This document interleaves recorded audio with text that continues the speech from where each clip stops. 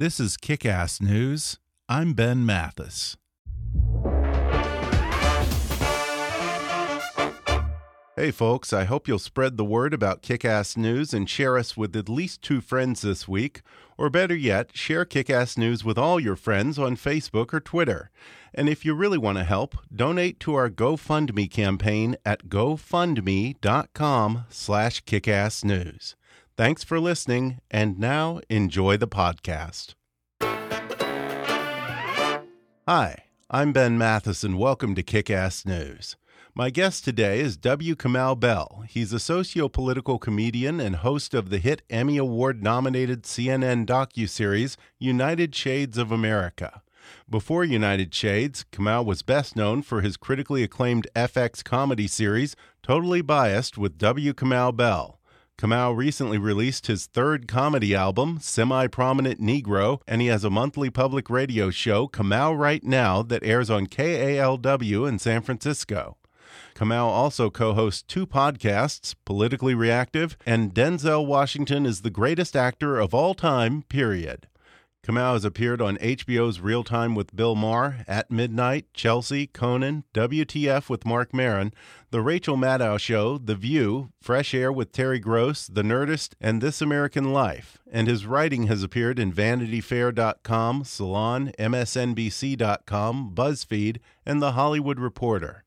The New York Times called Kamau the most promising new talent in political comedy in many years, and SF Weekly called Kamau smart, stylish, and very much in the mold of politically outspoken comedians like Dave Chappelle. Now Kamau has a new book coming out on May 2nd, and Season 2 of United Shades of America premieres this Sunday, April 30th, at 10 Eastern on CNN. Today, Kamau joins me to talk about some of his experiences on the road with United Shades, including a lesson in online marketing from the KKK, a leisurely stroll through the neighborhood with one of the most notorious gangs in Chicago's South Side, and what it's like to open carry while black. We debate the merits of Denzel Washington, the phrase "all lives matter," and whether the term Negro is actually racist. Plus, a white nationalist who has a big problem with the idea of a black James Bond. Coming up with comedian W. Kamau Bell in just a moment.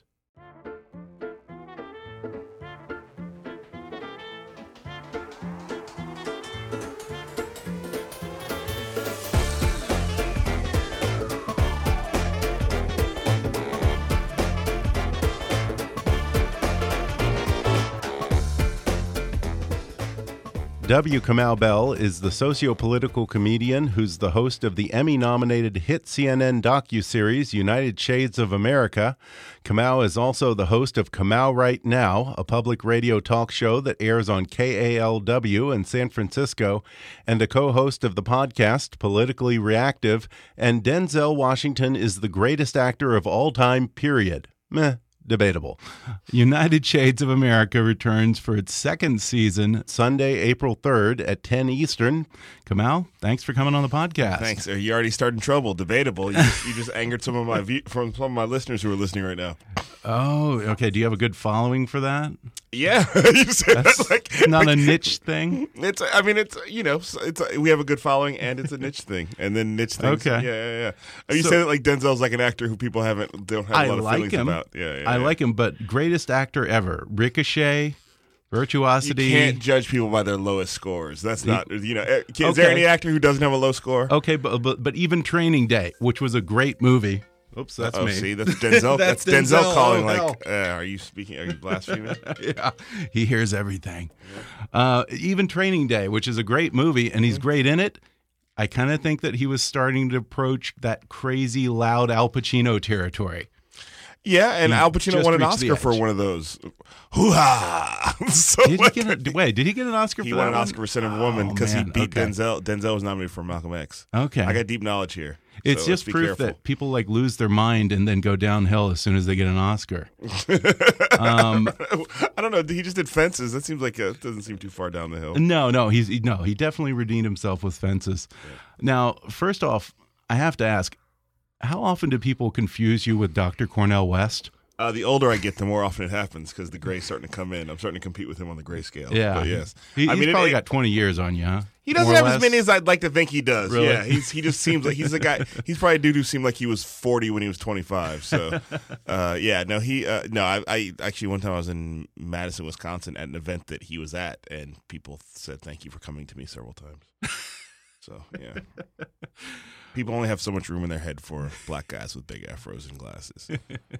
Well, Kamau, your show, United Shades of America, seems to have come about at the perfect time as an antidote to the current atmosphere of divisiveness and this desire on the part of some to want to put people into this category of the other. You pitched this show to CNN as a black guy goes to places he shouldn't go or you wouldn't expect him to go.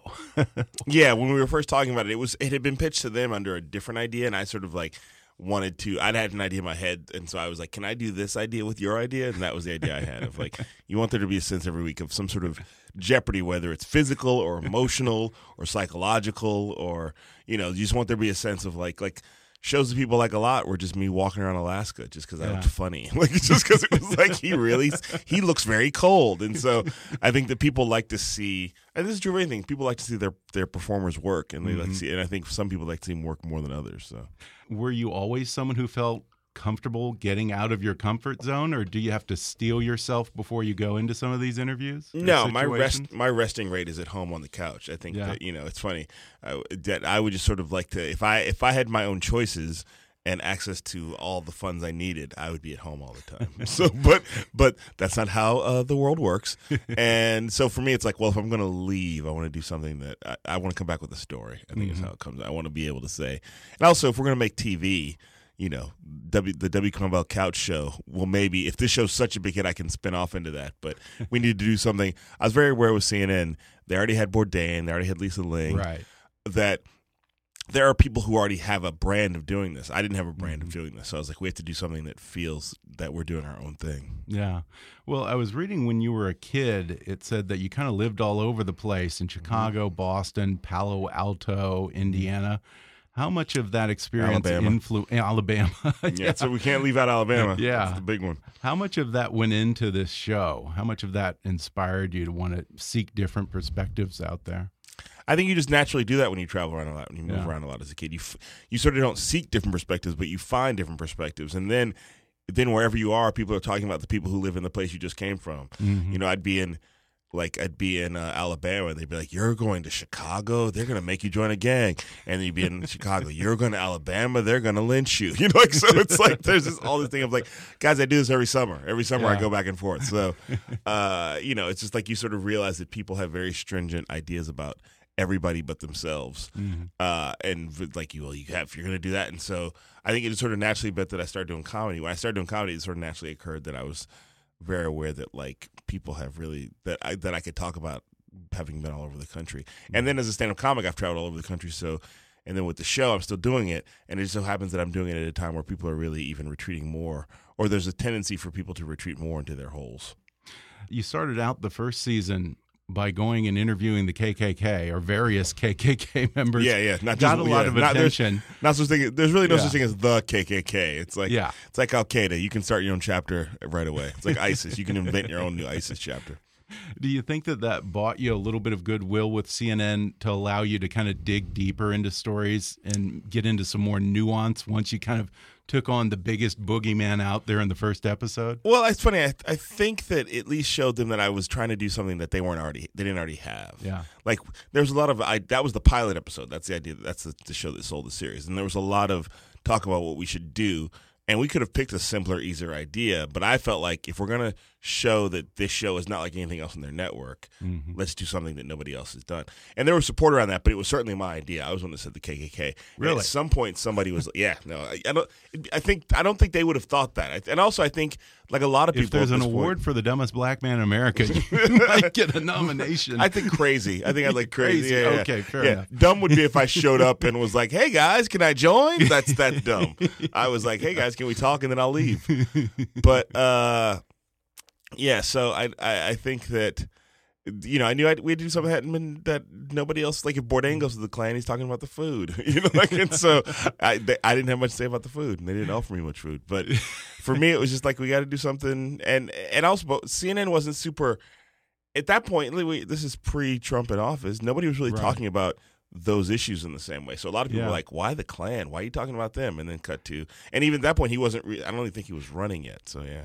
So but then it looks now it looks like you were there before, you were there at the birth of all this in some sense. So this was before the David Duke comment. Yeah, we probably did that. I didn't even remember that. We did that. I mean, because we also filmed it, and it was a long time before it aired. So it aired April of 2016. We filmed it in August of 2015.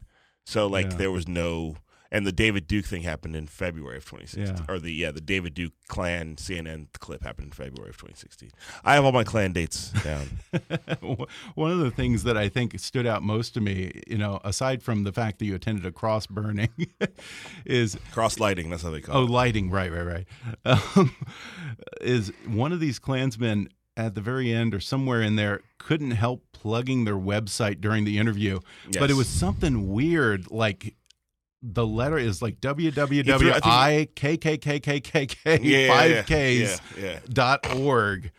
I think he threw in an extra good W with the online marketing. I think it was like www. I think there's an extra W. That's why I asked him to repeat it, and I think he repeated it the same way both times. Yeah, I mean, it was funny to me that he, one, was going to plug himself, and two, that I asked that when I was like, I don't think that address makes sense, and I was like, that's the little touch of like the comedian of like, oh, that's funny, I should have him do it again. Could you repeat that, sir? Like, that's the comedian touch that separates me from a journalist or another person on CNN. I'm looking for those opportunities and really trying to work them.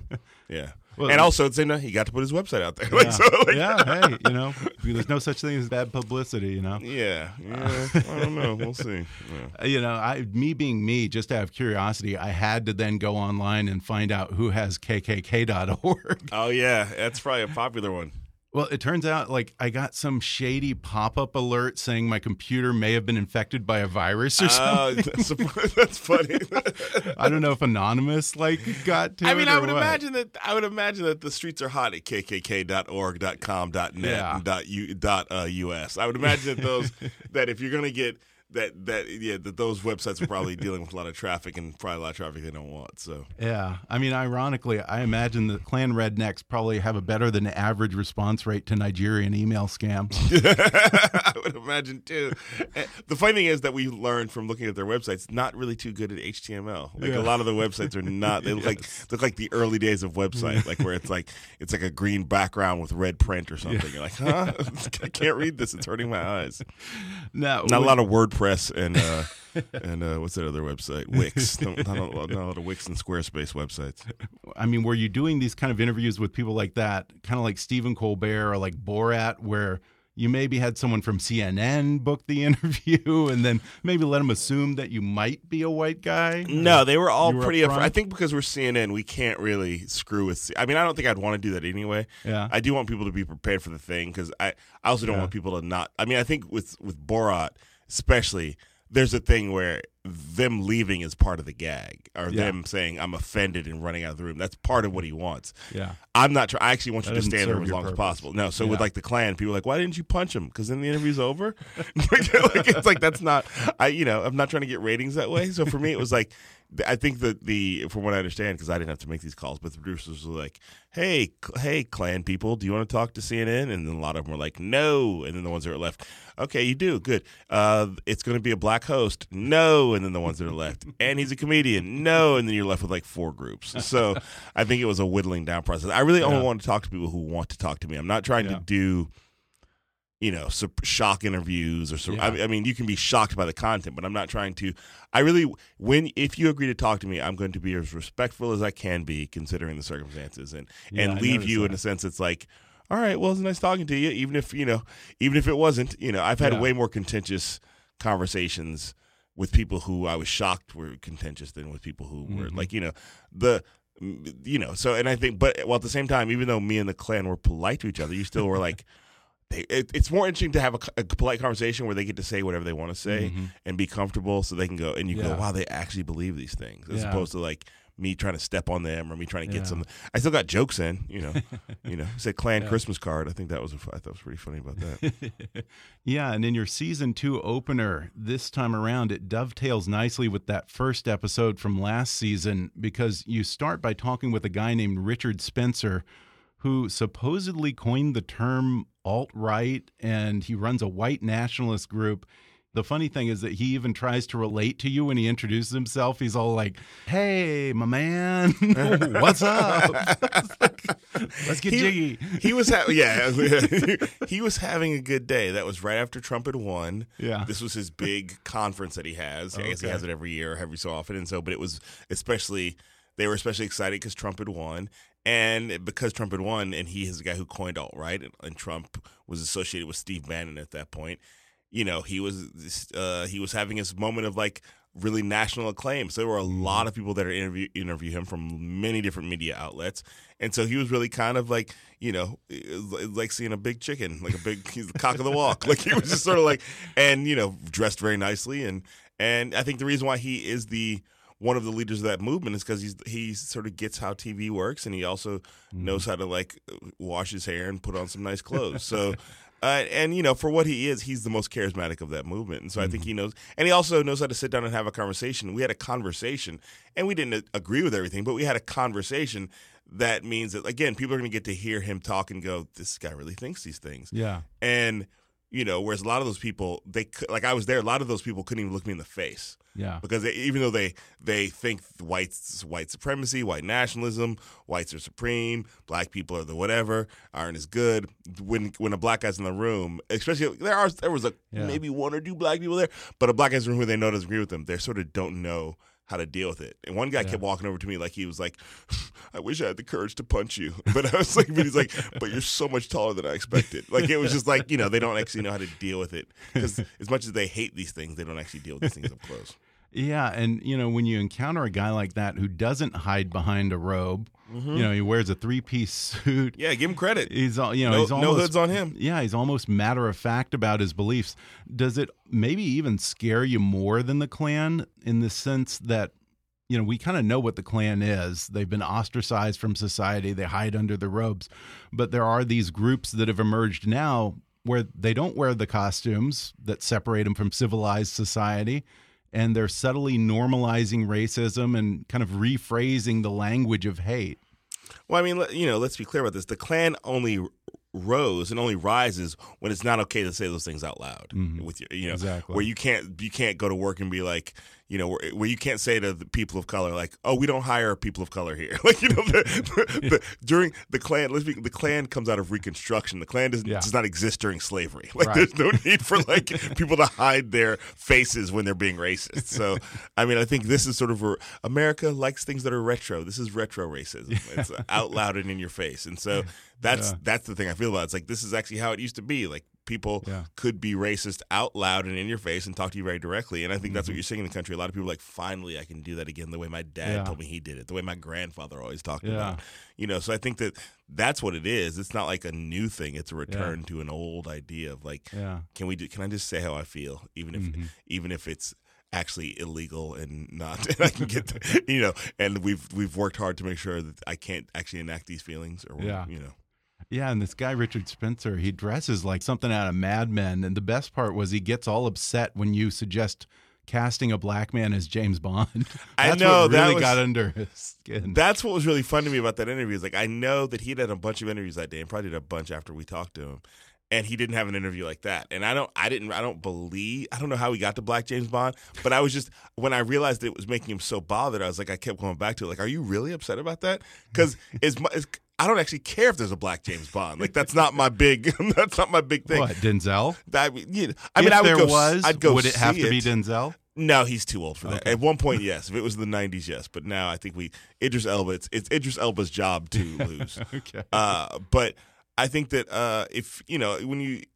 that to me is like he actually was he was more bothered by that than a lot of the other stuff we were talking about. And I just think that like that's when you go, this is really like a deep dark thing inside of you. It's not, to me, if you're bothered about Black James Bond, then I don't know that your hatred makes sense, because who cares? Like, I don't think they should make any more James Bond movies. That's my point. I think we've seen enough. But like, I want representation, but I don't specifically care about Black James Bond.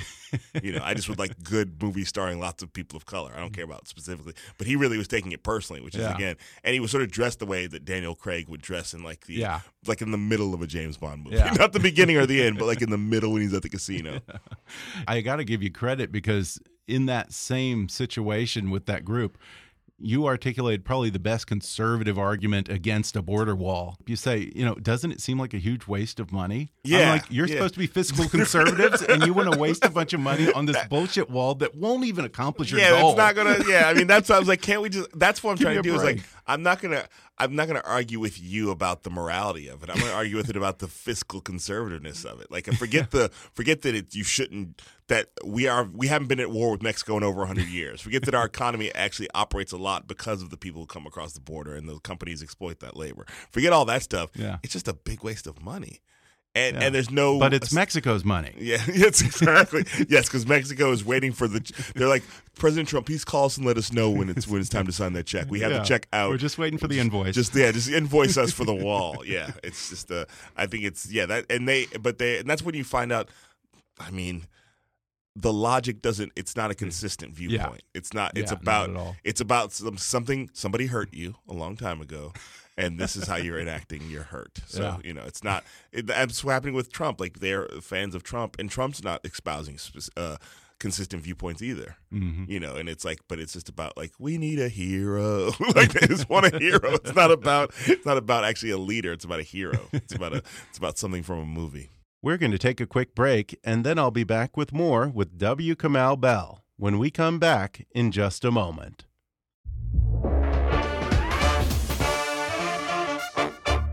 Amazon's acclaimed crime series Bosch is back for a third season. Titus Welliver stars as Detective Harry Bosch, an honest cop driven by a dark past who's obsessed with punishing criminals no matter what the cost. Haunted by the discovery that his mother's murder was covered up by the police, Bosch also finds himself implicated in the death of a serial killer he's investigating.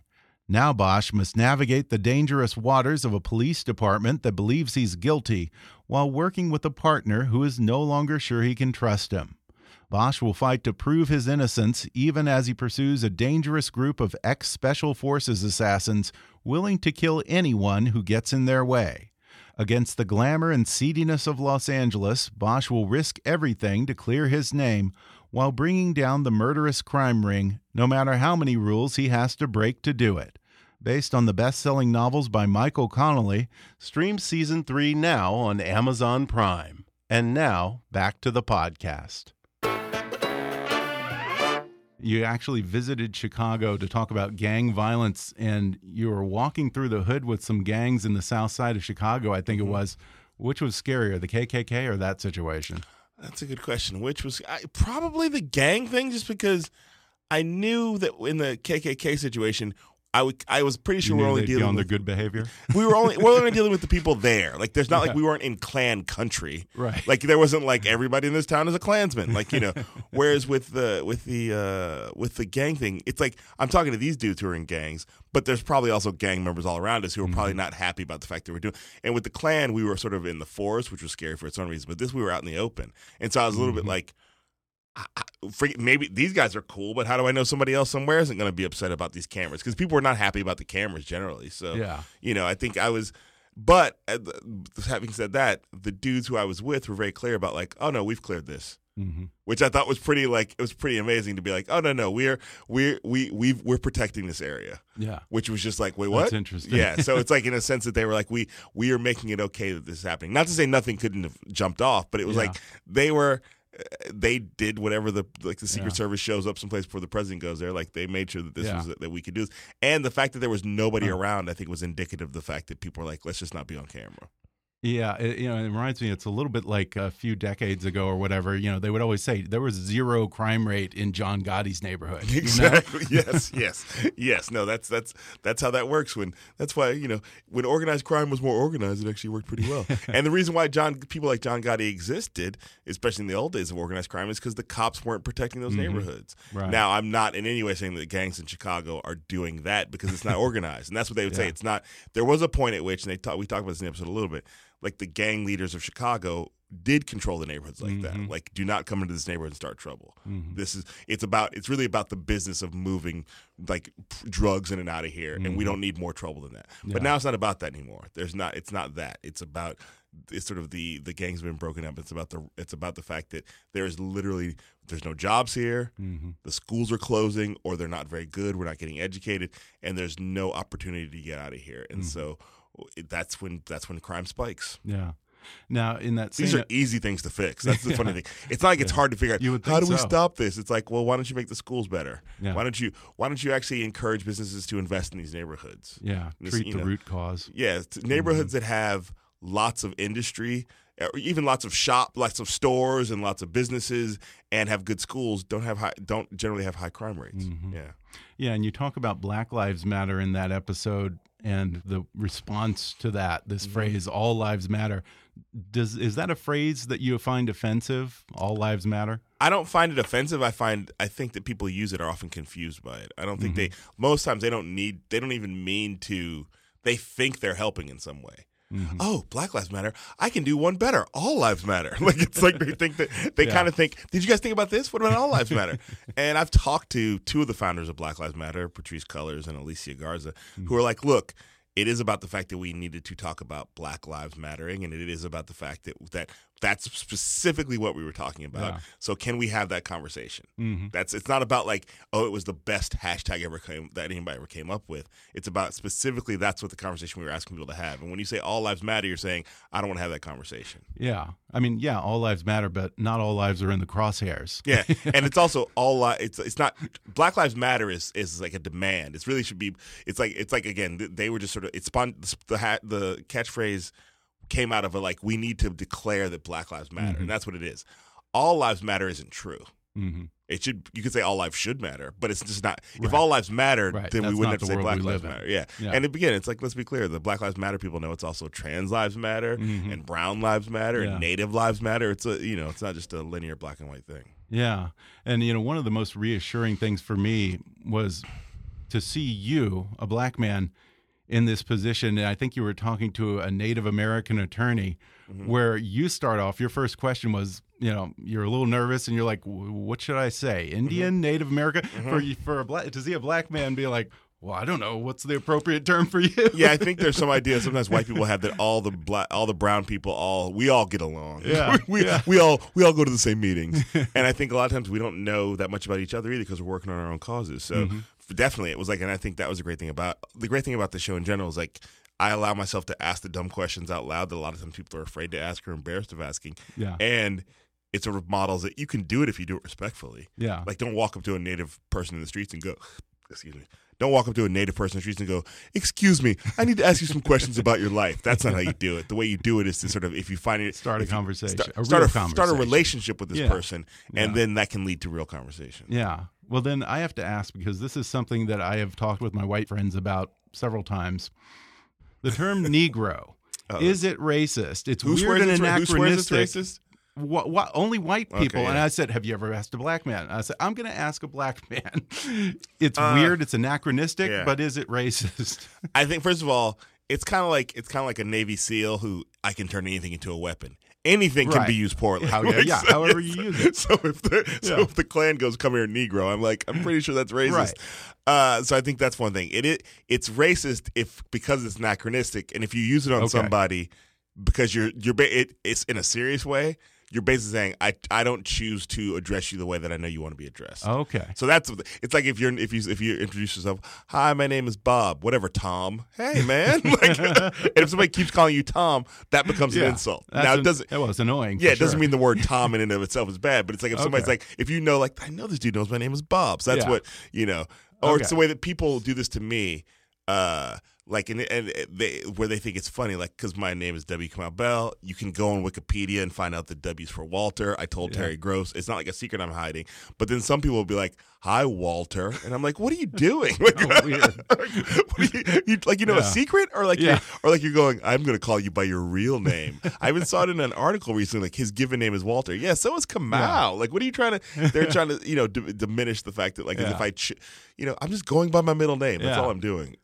This is good. Okay, because they're always like, no, Negro is racist. I'm like, well, if MLK and Booker T. Washington used it, it can't possibly be racist. Well, you also, still have the United Negro College Fund. Yeah. But then on the other hand, you also have the NAACP, and nobody goes around saying colored people. No, I think it's all about context. It's not. It's why. My question is, why does a white person need to use the word Negro if they're not talking about the United Negro College Fund? Good point. Or they're not talking about the word.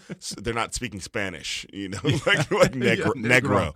Yeah, I think that's the question. Like, why? What do you need? I mean, I call myself a Negro all the time. Like there's the film out right now, "I Am Not Your Negro" by James Baldwin. Like, but he only said "I am not your Negro" because that's what they said then. Yeah, that would be "I am not your African American." You know, so which is not as good of a title.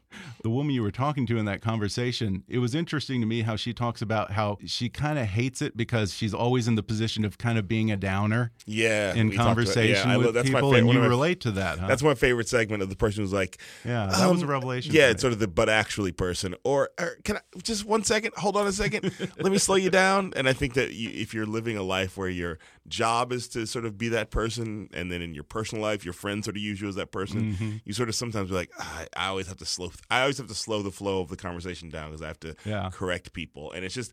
It's not fun, but it's the things don't get better unless you sort of like can shift the narrative, and somebody's got to be the person who's like, actually, that's not how we say that anymore. Yeah. The whole problem seems to be nobody wants to have the conversation. You don't want to be a nag, and white people, they're afraid to even bring up race because they're afraid they'll say something stupid. Or some people even bringing up race maybe somehow in their mind seems. They're afraid it's going to be racist. So, but there's also a thing where people are like, and this is true, some white people like, I like to go back to your example. I just want to say Negro because that's how I grew up. Like, there's that person who's like, well, that's not. Yeah. You don't get to control how the rest of the world is. Like the world is not moving at your pace. The world moves at its own pace. So there's that person too who's like, well, when I was a kid, okay, fine, you're not a kid anymore, are you? So that people want to hold on to the familiar and hold on to the thing that makes them comfortable. Right. And the only way we evolve as a society is by responding to the changes of the times. The times they are changing. I think I invented that phrase, but that you have to sort of move on and go. Like when my mom was a kid, colored was probably still the thing to say. Yeah, it's the same. But also at that time they didn't have microwaves. And I remember when microwaves came out in the 80s, and people were like, I don't know about this. They're putting radiation on my food. Now you would be silly if you don't have a microwave. And I know people don't have microwaves now. Like, what are you doing other than slowing down the rate at which water heats up? Like, why do I got to wait for you to boil it? So for me, it's like this is the same thing I feel about all this stuff. If you're going to accept all the other evolutions of society, accept the evolution of society's treatment of people too. Yeah. Yeah. Is that part of the problem that we just don't have these conversations enough in this country?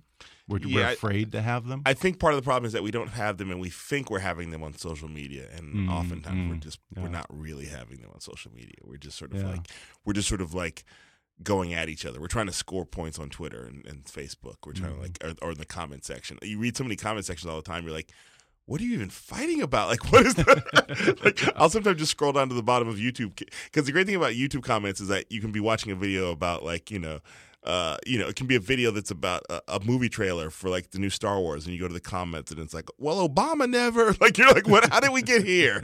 So that I think people are sort of spinning their wheels thinking that they're having conversations, but they're actually just trying to score points. And I think the show is going the value of like actually sitting down across from people and having real conversations, because a lot of the election was about, I think it's about people who were just misunderstood by each other. Like, we went to Appalachia for United States of America this season and talked to white people in coal country. And, even though I saw Trump signs everywhere, we didn't talk about Trump. And he hadn't won yet, but that wasn't the discussion. It was about like, what is your life like? What did coal do for you that you're not doing now? What do you wish you would do? And I found out most people we talked to were basically environmentalists. They're like, I don't want I don't want to ruin the earth through coal. I get that the way coal is mine can affect it, but I do want a job. Yeah. And you go, well, that's a different discussion, because the news media makes it think like they have to be coal workers. Right. Exactly. They're like, no, that's just the only job I know we have here. We live in the mountains. We don't live near highways. Nobody's going to put a company here. Yeah. So we need jobs. The only job I know is in that mountain over there. Yeah. So it's like, and I think that's a different way of thinking about it. It's not about the job. It's about the fact that it's not about coal. It's about I want to provide for my family. And that's a different discussion. And if you have that discussion, then it's like, okay, what can we do to put an industry here? Are these people open to retraining and doing the things they need to do to get 21st century jobs instead of a coal job? It's the same. It's funny. The same problem they have in Appalachia is the same problem they have in Chicago. That they haven't been educated for that. Right. They haven't been. So, and it's also, and some of them are 40. Right. So it's like, you know, it's like, it's like that thing where it's like, I would like to be re-educated, but actually my kids need to eat today. You know, like, so it's not that they're opposed to that, but the first worry is putting food on the table today. And I think that's it's the same thing in Chicago, you know, the same thing in Appalachia. They're both like, I just want to provide for my family. And there's not a way to do that here. In Chicago, they don't have coal. They have trap music. I better get in those streets. You know, I better drop a mixtape. And I mean, that's what a lot of people think there. Whereas in coal country, trap music is not as big. But it's just about like, you know, I talked to a lot of people like, I just want to have, and coal, and this is when we talk about this, at one point, coal was a hard way to make a really good living. Like you could make, you know, you're talking about coal miners making the equivalent of $100,000 a year. Yeah, and it was not like an Alaskan fisherman or something. Yeah, like that, where it's like it's not easy, but you can actually live a good middle class lifestyle and provide for your family in a way. And there's, as we know, the factories have all moved, so there's not a lot of jobs like that anymore. Yeah, and Walmart is not paying that, even though they could. You know, a Walmart greedy could make $100,000 a year, and Walmart can still be profitable, but they're not doing that. Well, you go to a seminar to find out what it's like to open carry while black. What was that like? I mean, it was really, it sounds like a joke, but then we sat there and talked about it, and I was like, this is a real thing about like this black guy who carries a weapon, and he's in Georgia where open carry is legal. Right. So, which California is not legal to openly carry here. You can thank the Black Panthers for that. Not them, but you can thank the fact that the state was like, black people are openly carrying weapons. We got to change that. So, but he was saying that you have to realize as a black person, like in Georgia, it's not what do they call it? Whatever the law is, it's called like, you're not forced to report that you have a weapon on you. So you can have a weapon on you, and you don't just if a cop pulls you for a traffic stop, you're not supposed to go. Some states you have to go just to let you know I have a weapon. But Georgia's not that state. And he was like, "Okay, forget that. Tell him." And that's the thing, because we've seen that in the media where Philando Castile, like people who are like legally abiding by the law, but because there's a weapon on them, they're like, I'm going to shoot this guy anyway. So. For me, it's like that. He was like, you have to sort of go above and beyond the spirit and the letter of the law if you want to try to survive. And so that's big to hear that. You're like, you know, it's again, I know this is a black. Never try to surprise a cop. No, but also you're not. Just a good rule for life. It is a good rule, but it's like when the law says you don't have to tell the cop whether you're carrying a weapon, then you shouldn't have to tell him. But he's like, that's not how it works for us. So I think there was a lot of things like that, and there were a lot, and the dudes we were with, it was all black men, told stories about times they'd been pulled over and times that things happening. When you hear them back to back in a row, you're like, and even as a black person who's had to deal, it's like, Jesus, this is hard. So that's one of and that whole episode is based on the premise of me going like, should I buy a gun to protect my family? And I think I'm really excited about that episode coming out. Where else do you go this season? We talk about buying a gun. We go to Puerto Rico, which is the first time we get out of the.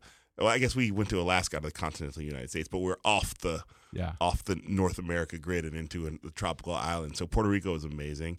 Just to talk about what Puerto Rico is. It's not a state. It's not a commonwealth and that kind of thing. And because of Lin-Manuel Miranda, we all talk about Puerto Rico now. We also went to we did an episode in San Francisco's Chinatown to talk about the history of Chinatown in this country, and right as we talk about China as this sort of like future enemy, we sort of try to turn China into an enemy, even though like we're not trying to be an enemy.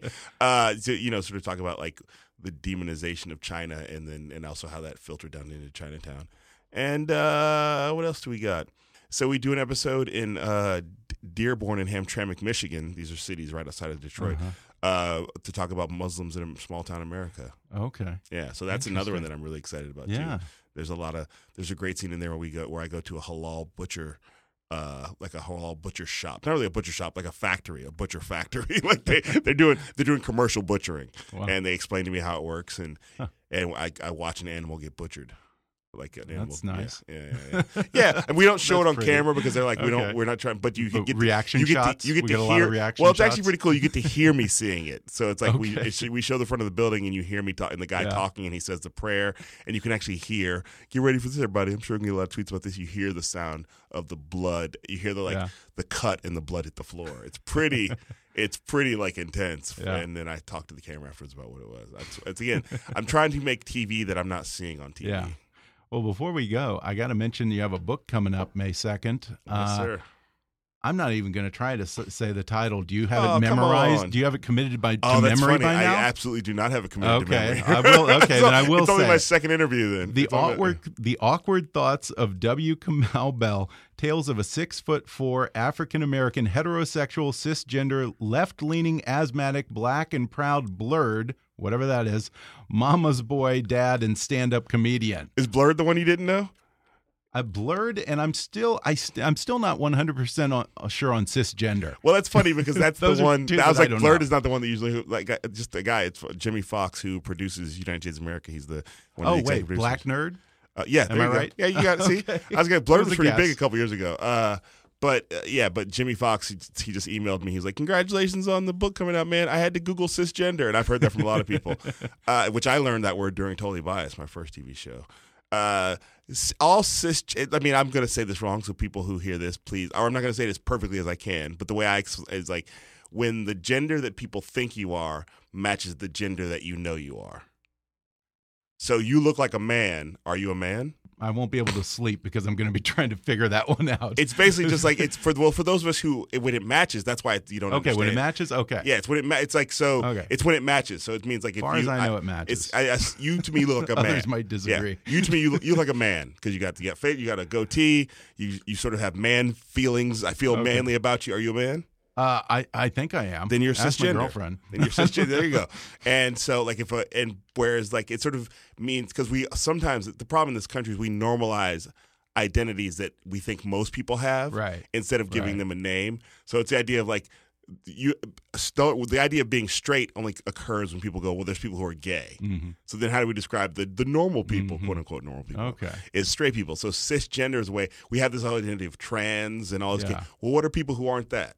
Yeah. It's cisgender. Okay. Yeah, it's just a way to sort of like understand that there is no normal is what this is. Okay. There are percentages of people, but often the percentages aren't as high as we think they are because some people have forced themselves to fit in whatever the idea of normal is. Right. Now, is this a collection of essays or it's some memoir and so it's a mixture. It's like every comic book. It's some essays and some memoir, but the overriding idea is that it's things in my life that I either felt awkward about or things that I am awkward about, and how sort of learning to lean into the awkwardness, I think, has made me a better person. Yeah. And America's at a really awkward point right now. Yeah. And I think sometimes we want to retreat from the awkwardness and just start yelling at each other. And I'm like, no, let's lean into it. Yeah. Yeah. Favorite Denzel movie? Favorite? I'm going to have to go with Malcolm X. I try to sound smart and say other ones, but Malcolm X it's his best performance. It may not be his best movie, but it's the one that is the most powerful. Mm-hmm. My favorite Denzel movie is... Okay, if I'm going to sound cool and funny and smart, Book of Eli is my favorite Denzel movie. That's probably the one I go back to the most often. That's a good one. Yeah. Now, what happens when you run out of movies? Because don't you do this every 2 weeks? We do. It's the show's once a week, but I haven't been on it in a while because I've been busy doing other things. But the Denzelites listening are probably unhappy that I'm doing a podcast. It's not that podcast, but. We're very close. I think we only have Malcolm X left. I think we bring guests on, so we bring guests on to talk about movies we've already talked about. So I mean, but at some point we're gonna run out. And also Denzel doesn't make 3 movies a year like some actors. So we did Fences, but Equalizer 2 is supposed to come out eventually. Does he like the podcast?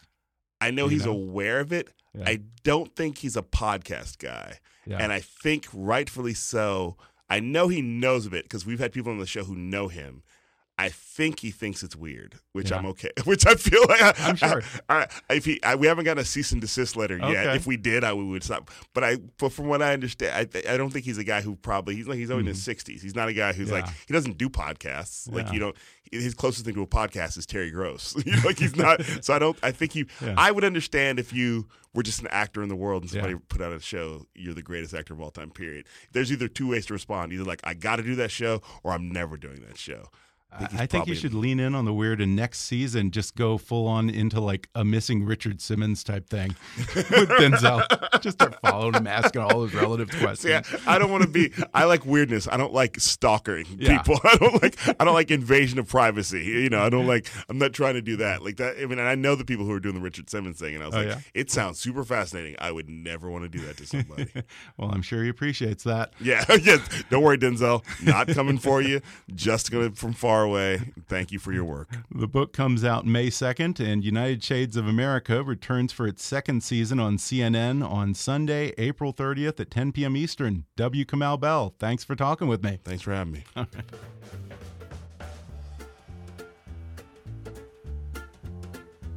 Just a reminder, folks, that Bosch is back for Season 3. Titus Welliver stars as Detective Harry Bosch, an honest cop driven by a dark past who's obsessed with punishing criminals no matter what the cost. Based on the best-selling novels by Michael Connelly, stream Season 3 now on Amazon Prime. Thanks again to W. Kamau Bell for joining me on the podcast. The season premiere of United Shades of America airs this Sunday, April 30th at 10 p.m. Eastern on CNN. For more information, including behind-the-scenes extras, visit cnn.com/United Shades. And for more information on W. Kamau Bell, including upcoming live performances, visit wkamaubell.com and follow Kamau on Twitter at @WKamauBell. His new book, The Awkward Thoughts of W. Kamau Bell, hits the bookshelves May 2nd, but you can pre-order it on Amazon now. Be sure to subscribe to Kick-Ass News on iTunes and leave us a review while you're there. Don't forget to take our listener survey. It only takes 5 minutes at podsurvey.com/kick. You can visit Kick-Ass News on Facebook and follow us on Twitter at @KickassNewsPod. And be sure to recommend Kick-Ass News to your friends on your social media. And if you really want to help out, then donate to our GoFundMe campaign at gofundme.com/kickassnews, or click on the donate button at kickassnews.com. As always, I welcome your comments, questions, and suggestions at comments@kickassnews.com. For now, though, I'm Ben Mathis, and thanks for listening to Kick-Ass News.